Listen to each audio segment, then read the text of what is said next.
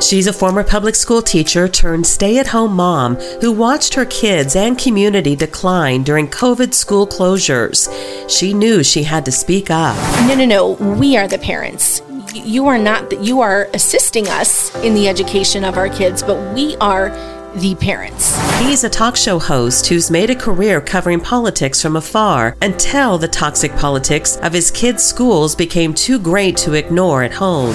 Who gets to say, who says what is a proper education for a child? Who gets to say that? Now, Christine Stegall and her husband Chris have chosen a new path forward for their child in Christian education. Join them as they explore and experience this important alternative in education for the first time. Welcome to Making the Leap.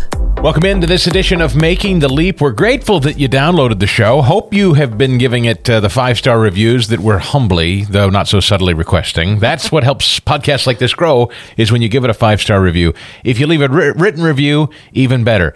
Even better if you take 10 seconds and share it with somebody that you think is trying to consider making this leap themselves into. In fact, we were just having a discussion with some of our colleagues at the Herzog Foundation, and they said, what do we call this after you're done making the leap? I know. We're going to have to come up with some names. Maybe we need some listener input. I don't know. So at some point, we will have already made the leap, and the argument was, when are you done making the leap? And you've made it. Right. I don't know what we call it. I feel like we need, for any big switch, I think it's a 2-year thing. So I think we'll start. Well, at any rate, pull that mic a little closer to you. The thing that we know for sure is that your input is most appreciated. I got a great email from a guy called Anthony who said, "Hey, I made the move, brother. I took my kids out of public school and enrolled them at a Catholic school. My son is entering 6th grade. My daughter will be going into 5th grade. I have to be honest, I'm glad my wife and I are making this move. Keep up the great work. You guys are great Americans." That's from Anthony, an email that I got over at my website, chrisstegall.com. But same thing applies. I've been sharing our trip to Milwaukee on the radio show, and we'll talk a little about that in more detail in just a minute. You have a couple of reviews as well. Well, we had one person write in. I don't know the names. Alpha Zep says your podcast seems to get better every week. Awesome. Today's interview from July 22nd was outstanding. Oh, I love that. Like, that's a good, because we talked about from the very beginning, we are not experts. I am brand new to this 100%. So just the fact that they continue to listen, knowing it's, it was a start, it was a work in progress in the beginning in terms of getting, I think, some rhythm down. And I take that. Take that to be a great feedback. We have only our life experiences to offer. Right. I know a little bit about a microphone, but you know a lot about teaching. Mm-hmm. You put those together, and hopefully we can put it together in a presentation. But as we've said, we don't hold ourselves out to be experts on any of this per se. We're learning right along with you. That's why we decided to call this Making the Leap, is that we're just a year in. And in fact, we talked to our daughter about this, Anna, and I think coming up very soon, maybe the next episode or two, we're probably going to bring her in, maybe with a friend, and have them discuss their first year and now going into the second year of a private Christian education and how. And we told her, right? We said, you come in and you be honest. Like, we're not rigging it. We're not going to set it up. Right. We've been sharing the story of what it is to be new parents in this space. You share what it is to be a student. So we're going to have a very candid conversation. And I don't know, maybe it goes completely well. Maybe it goes a little well. I don't know how it's going to go, but we're going to try it. Because, she's going to be close to being 14. And I feel like those things can, any conversation, you can be, how's the weather? And it just nosedives. Yep. So I don't know. Or it could be amazing, because I think she's shown some amazing, just maturity and growth and introspection, if that's the right word. She's been very reflective about, there is a clear difference that she sees between then and now. So we're going to let you hear her thoughts on that coming up. Today, by the way, Corey DeAngelis is going to be with us, National Director of Research at the American Federation for Children.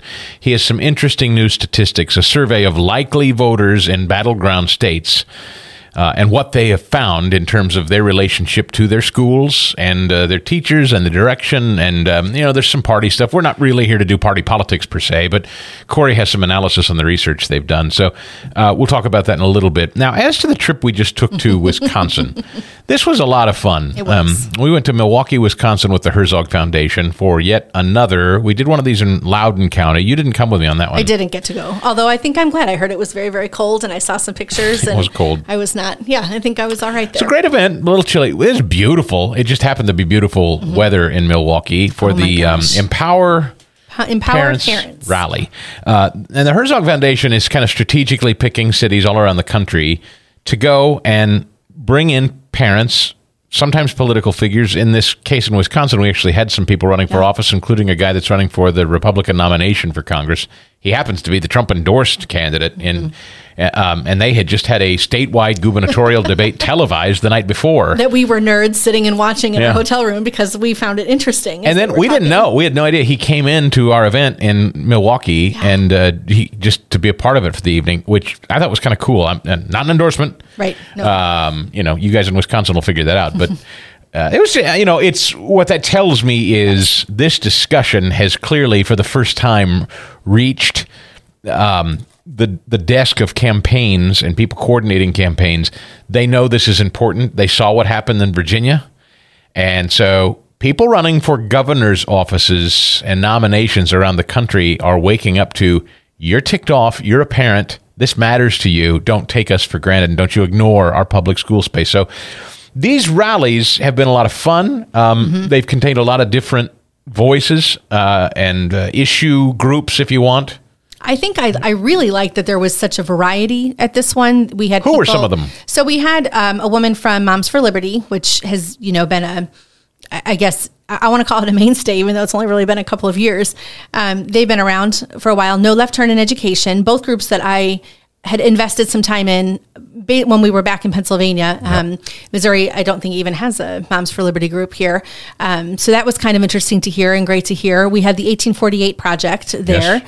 I know we had we had some legal voices there as well, talking about some of the issues very specifically that were happening in districts that parents are taking direct action on rather than just kind of sitting back. So that was I thought that was just a good variety across the board. And they weren't just from that area. They weren't just it was held in Waukesha. They were from all over the place. And I think that goes to speak to how widespread the issues are. The American Federation for Children local chapter in Wisconsin was there. We're going to talk with Corey in just a little bit, who's kind of the national director.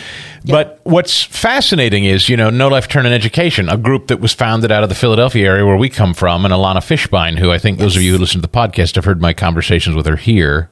If not, maybe you've heard on the radio show. What I love is I'm starting to see a cohesiveness from stop to stop to city, state to state. You're starting to see these groups all in one mission, all rowing together. And that's, I know I'm not saying anything new, almost redundant and a broken record, but we are in an unprecedented time, a very different time than ever before. Going after our kids' educations in a meaningful way has always been sort of I don't want to say fringe issue, but I wouldn't say it's been a mainstream issue. No.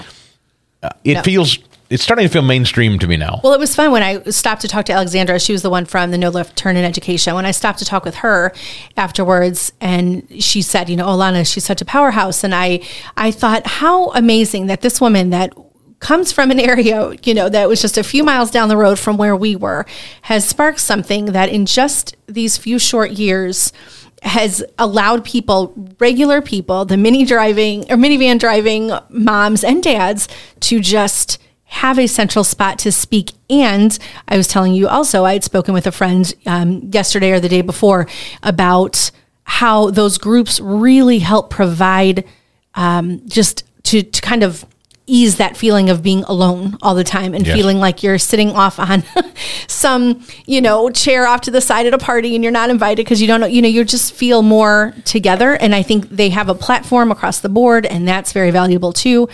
I really enjoyed hearing from both of those moms specifically that were up there, just because I listened and I thought, been there. Now we have taken a different path. They're working within their public education systems, and I commend them for that. We left because it was just getting to be too much. It's interesting because one of the gentlemen who spoke at this event came up to me after, and he said, I was emceeing, and I told the story that those of you who listen to this podcast know. And I was saying to the group there in Milwaukee, I said, this was tough for us. And I was kind of, giving a shorthand explanation of what you've heard here about how making this change with our daughter was not easy. It was work.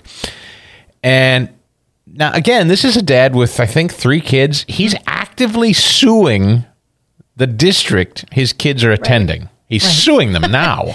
And he said, he's like, try being that. But he came up to me afterward and he said, tell me what you mean by it was hard to take your kid out of school and put her in a private Christian education. I kind of went on to explain it a little more. And I'm sympathetic to this. This guy said, I don't know. I'm not there yet. He knows how, he knows how bad it is that he's suing the district. And not just once. I mean, there are multiple things happening. Yeah.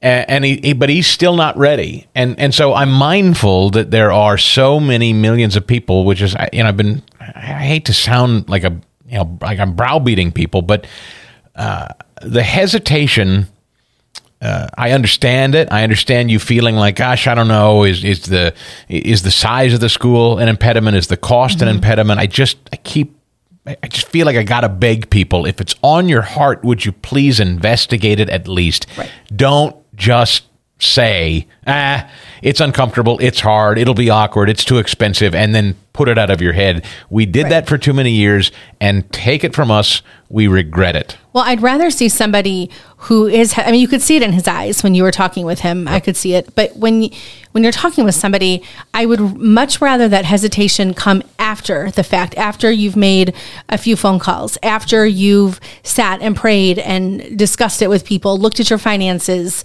investigated any options that exist for financial aid, which is out there. It is out there in so many different ways.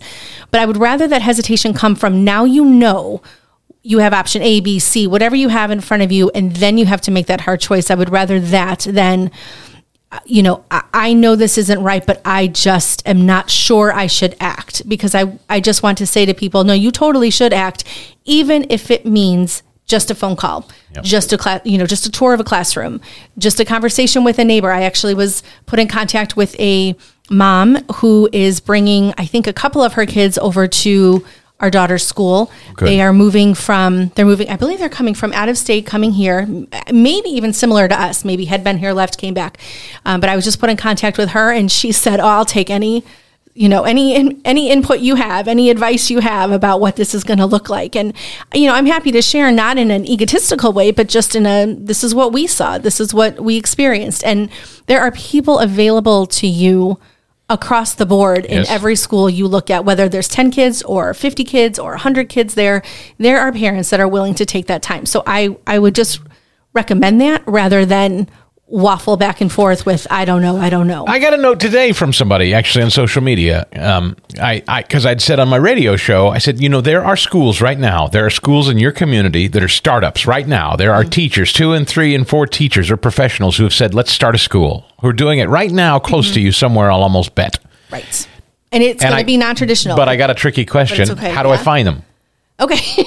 And I think that I don't know how to answer. How do you find them? I know for some people it's the devil, but I would say you start on Facebook. I think you start by searching. Your community name. Well, let's take Riverstone. Now, the podcast that we kind of kicked all this off with was the startup Christian school in Pennsylvania near our home that we were going to enroll Anna in. That was really struggling to get 10 kids at the time. Right. I don't even know, to be candid, where they are with enrollment after a year. But at the time, Anna was going to be one of maybe 10. Mm-hmm. And we found them because of a yard sign. Right. So I mean, at this hour, I don't know how I would tell someone to organically have found Riverstone. We stumbled across them. The one thing that I think is good, so, it's funny that you bring up Riverstone, probably once a week. I see somebody in those Facebook groups that are out there. I'm new to the area, or I'm considering switching my kids, or I'm pulling out. What are some ideas that exist? What are some options? And person after person comes in with, Riverstone, or try this one, or try this one. There's this person's in charge, or contact this person, or so-and-so. Do you have any advice? So I always think, as much as you maybe want to shy away from using the social media, I think social media groups in particular are huge. I think the more you put yourself in there just to get the information, you can always extract yourself later. But if you're moving to, I don't know, if you're moving to Kansas City, Missouri, so you start, typing in, parents, Kansas City parents, or and eventually you'll find the group you want to be in. Might take a little trial and error, but that would be the first place that I would suggest? We had just a thoroughly great visit, and we want to thank the folks in the Milwaukee, Wisconsin area for having us. We thank the Herzog Foundation for inviting us along. And I look forward to so many more of these rallies. In fact, one of the things they said to us while we were in Wisconsin was, why haven't we gone to Pennsylvania yet?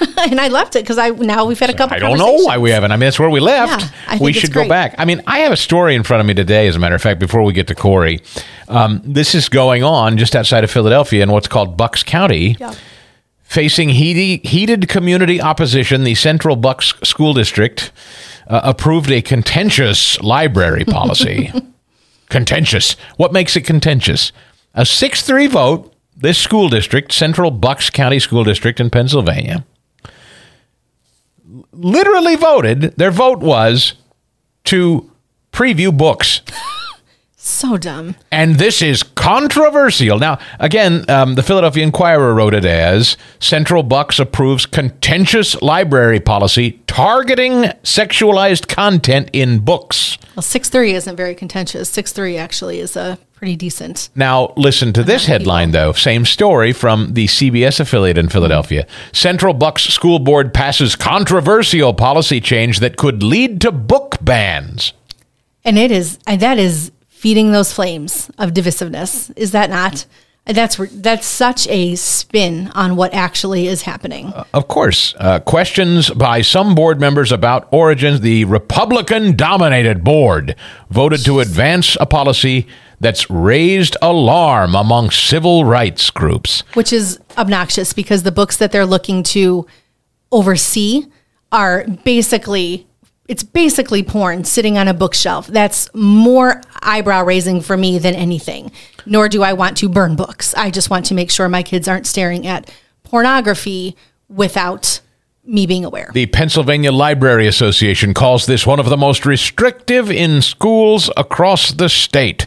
The district superintendent says they just want to ensure students are reading age-appropriate material. What the hell point is a school board if not that? What's the point? But doesn't it remind you, though, of sitting at that meeting, that forum that we were at, watching our potential school board candidates get up there and share their opinions, and the one woman who... Yeah, we have a new school board member. We have a woman who won. We have a woman, a brand new woman in our community who won on the school board, and when asked about this question, she literally said, it's none of our damn business. Right. I trust the librarians. I trust the teachers.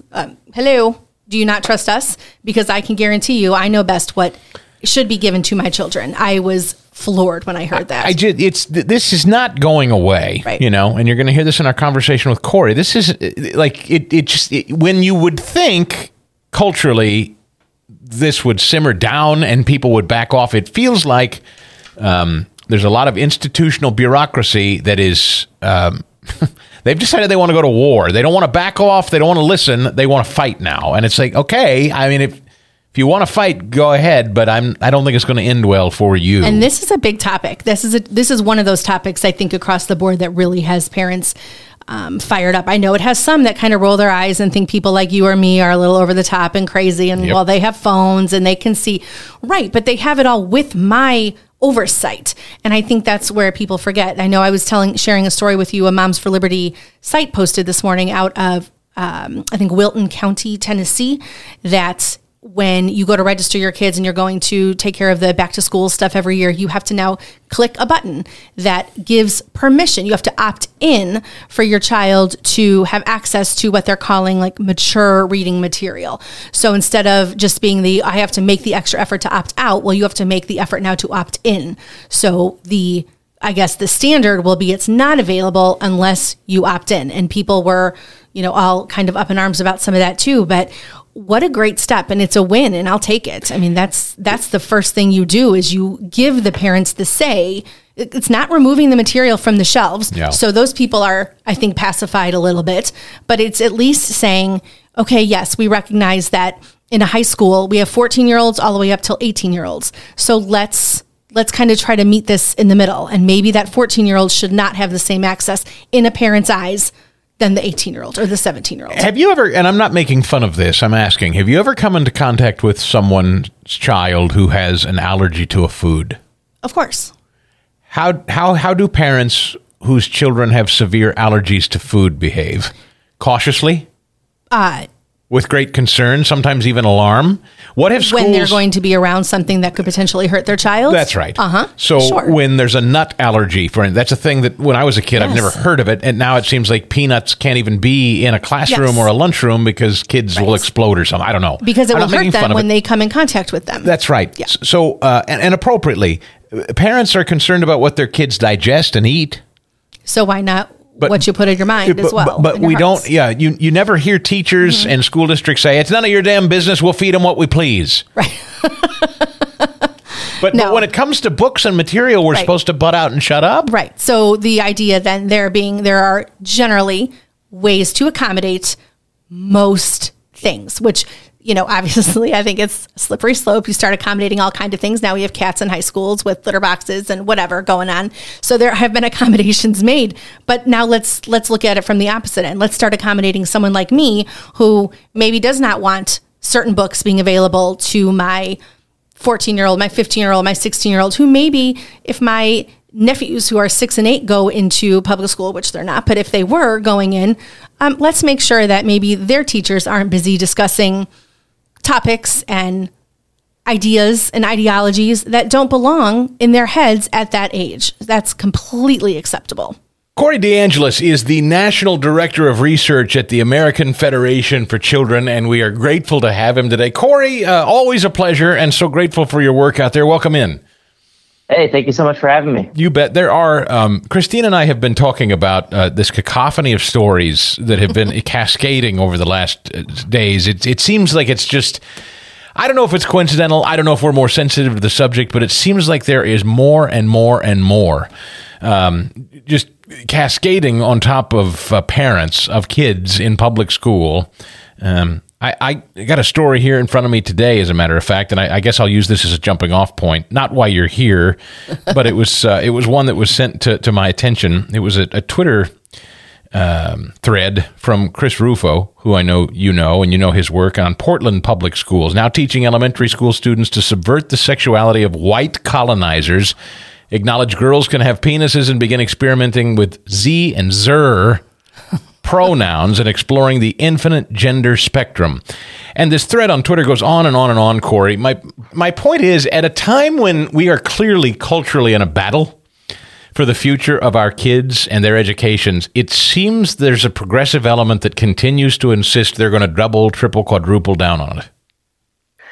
Yeah, I mean, the teachers' unions have gone so far left, it's beyond parody at this point. Randy Weingarten's union, the American Federation of Teachers, has contributed 99.997% of their political contributions in 2022 to Democrats as opposed to Republicans. So you have these highly polarized institutions influencing what happens in public schools. And I think this is why we're also seeing that Republicans are up on the issue of education for the first time in several decades. I mean, just think about in 2017, a Gallup poll showed Republicans down on education by about 17 percentage points. But the teachers union's own polling this month showed Republicans up by 1 point, and a Democrats for Education Reform polling, another left-leaning source, found Republicans in battleground areas up by 3 percentage points overall and by 9 points with parents. Parents want education, not indoctrination. They want the schools to get back to the basics. They just want their kids to learn how to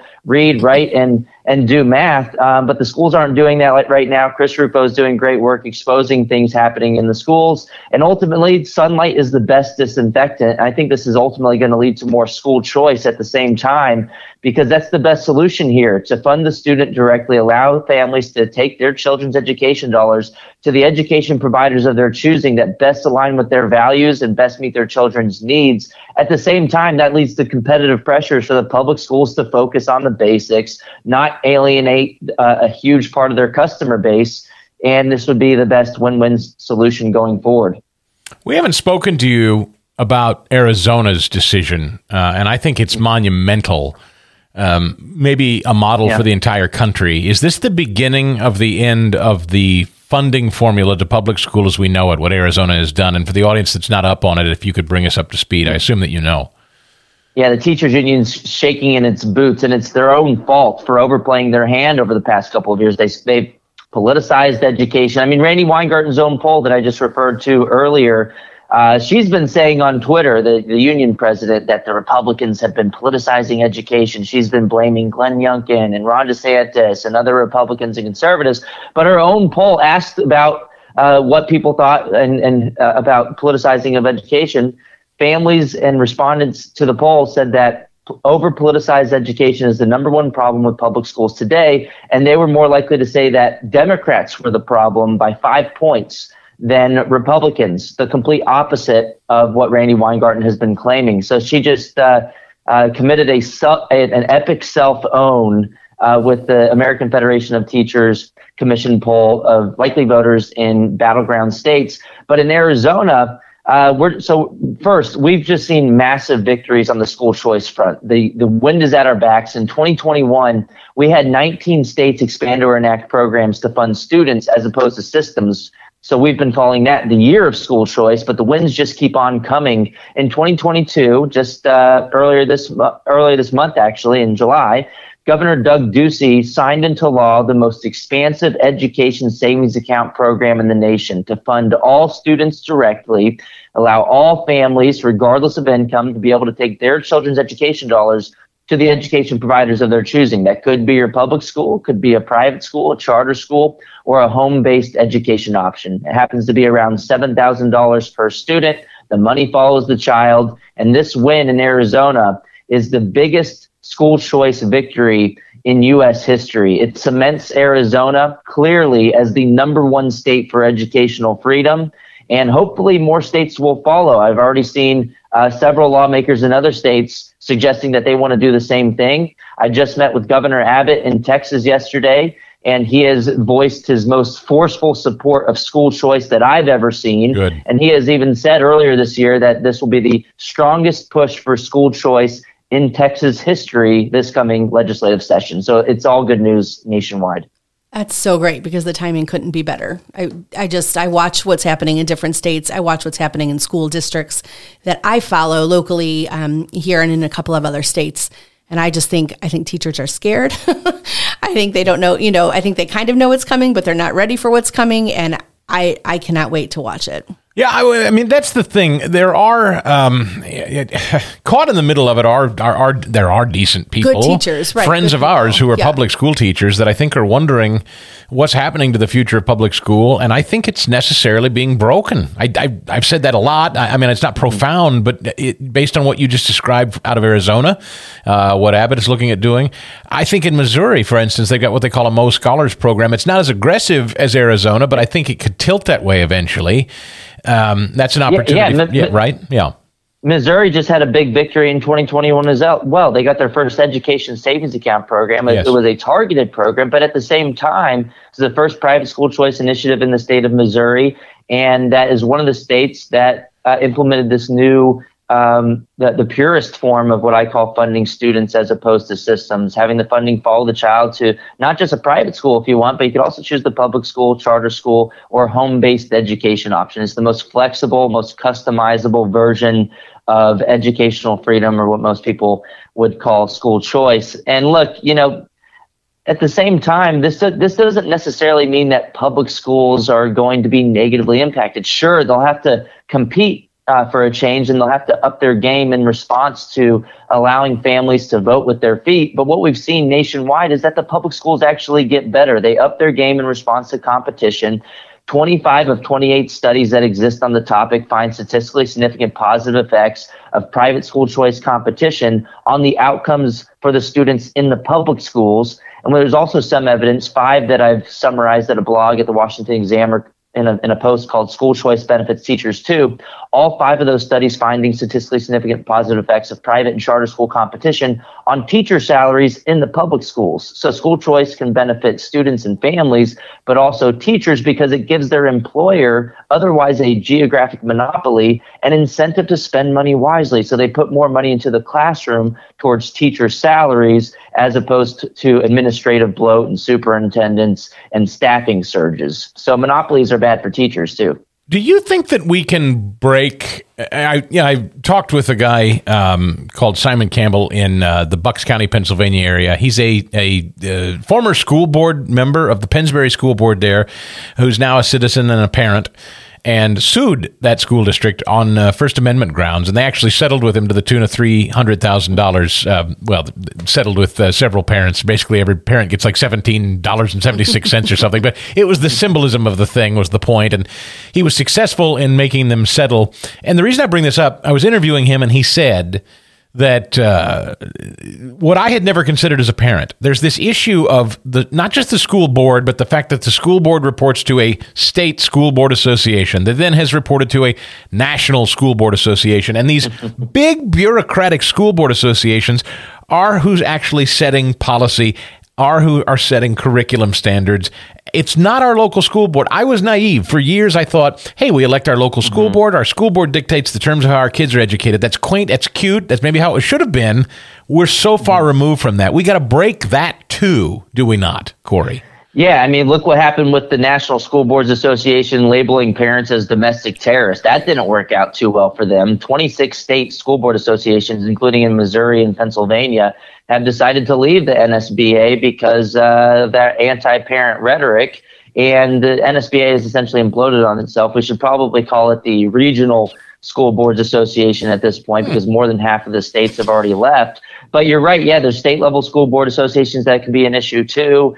And so this whole idea of democratic accountability doesn't really work all that well in practice as it is theorized. But even if it was just local school boards, do we do that for anything else? Do we go fight at a grocery store board to determine what one-size-fits-all set of groceries everybody should receive each week? No, we have bottom-up accountability and everything else. People vote with their feet. The market is the strongest form of accountability because, look, even if you get a conservative school board, which I think is a task that people should be fighting for if they want to have more influence in the public schools, what's the guarantee that they're actually going to implement the things that they promised? And how long is that going to take? And what happens when the teachers say, oh, well, I'm going to teach the way that I want to anyway? At the end of the day, you have to have that exit option just in case the public schools don't listen to your needs for whatever reason. And especially because it's a more immediate option if you can vote with your feet as opposed to something that could take decades to change. Corey DeAngelis is the National Director of Research at the American Federation for Children, federationforchildren.org. Christine and I just spent some time with some good people in the Milwaukee, Wisconsin area. And as I know, this is your life's work, Corey, you travel the country. But whether it's been in Missouri or Pennsylvania or Wisconsin or Loudoun County, Virginia, some places that we've traveled now and spoken to parents, there is an awakening in this country, and I feel it, not just because I think we are experiencing it as parents, and we are. Maybe we're more sensitive and keyed into it, but we're clearly not alone, is the point. This is not a fringe issue anymore. Yeah, I mean, for far too long in K-12 education, the only special interests were the employee unions, the teachers and the superintendents unions. But now, thankfully, there's a new special interest group in town, parents who just want more of a say in their kids' education. And they're not going away anytime soon. They've woken up. They're never going to sleep again. They're never going to forget how powerless they felt in 2020 and 2021. And they're going to fight to make sure they never feel powerless again. And I'm optimistic because parents will fight for the right to educate their kids as they see fit harder than anyone will ever fight to take that right away from them. So politicians from all parties would be wise to listen to this new special interest group going forward because they're powerful. Mama bears are a force to be reckoned with. And look at what they did to the National School Boards Association. This wasn't just because, politicians and government officials wanted to do the right thing. It's because parents pushed back. And when they band together, they can really be a force for change. And so that has me very optimistic about the prospects for parental rights in education going forward. Look at what happened in Virginia with Terry McAuliffe saying, I don't think parents should be telling schools what they should teach. That was a political death sentence. And at this point, coming out against parental rights in education is becoming a form of political suicide. And at the end of the day, that's good news for children and parents. And if politicians are smart, especially Republicans, they can become the parents' party if they just listen to the needs of families and their children. And it's strange that it seems that there's still some people politically that are doubling down on the notion of parents should butt out. But, to your point, whatever, if that's the way they want to go out, then so be it. Corey, great to catch up with you, my friend. Thank you. Absolutely. Thank you. Really thinking a lot about the different conversation, like the conversation that we had from earlier. Yep. as well, just thinking about really wishing parents just took a second to just make a small phone call or make a small visit. And it's, so we were sitting there talking. Don't talk yourself out of it. Right. That's what we just keep. It doesn't mean that you have to commit. It doesn't mean that that's ultimately end up what you do. Maybe you keep your kids in school and you don't change a thing. But don't ignore the thing nagging at you. If you feel like we do, if you think this sounds interesting, take the next step at least and investigate it. Well, when we were talking about it, I happened to be looking at my phone and I have a message from somebody that listens and I think found me there. And she said, firstly, I would like to just say thank you for all you and Chris are doing with this Making the Leap podcast. It has been tremendously helpful, which just makes me happy. Listening to your episode from a few weeks back and just kind of laughing at what Chris was saying, thinking, what did we do? I also feel that way. My kids are still in elementary school and my oldest is about to take on her last year, and we are going to go visit a Christian school near us today. Wow. I didn't think it was an option financially. We found out that it might be, and I'm just here to say truly thank you for all you guys are doing. And that was from a listener named Megan. And if that is all that we can take from this, if this is all that it is just one parent here or there that is starting to think about it, then I feel like just, praise Jesus for those small things of just, I've had this in my heart. I've been thinking about it. I made a phone call, didn't know I could do this, and now I'm finding out I can. Yeah. And she's a Missourian, right? Because Missouri and that Most Scholars thing we were talking about, that's, not every state has it, and I hope every state will work on it. But I'm finding out, though, that there are, like we've been hearing now a couple times, almost half the states in the country have some form of it in some way. If you call a Christian school or a private school in your area and say, are there funding opportunities? Are there loan opportunities? Are there scholarship grants? Ask. Right. Those people are paid on those staffs to tell you and show you how to find it. And I could probably start rattling off 4 to 5 schools right now in our area that I know have access to this option. However, I will also say I'm a gut person. I always go with my gut. And if you do call and they shut you down or nope, we're sorry, there's no option, hang up and go find yourself another place to call. It's not where you want to be anyway. Right. No school worth their mettle. They should have a heart to be helpful. They should have a heart to guide and steer and make it work for you. And if not them, guide you somewhere where it can work. Absolutely. Absolutely. So that's important. And we're grateful for your support and your listenership. I hope you'll reach out and let us know your thoughts. Give us, your opinions.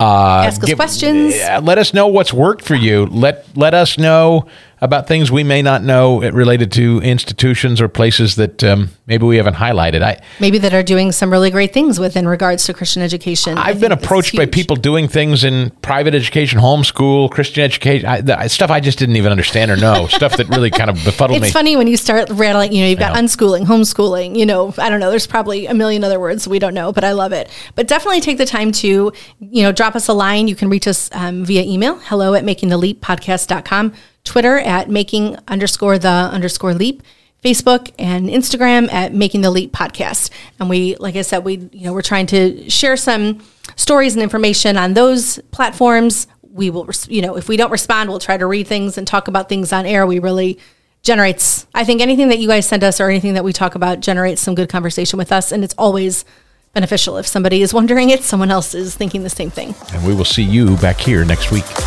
Making the Leap is a podcast presentation courtesy of the Herzog Foundation. Please rate and comment on the show, as well as subscribe so you never miss an episode. And we'll see you next time on Making the Leap.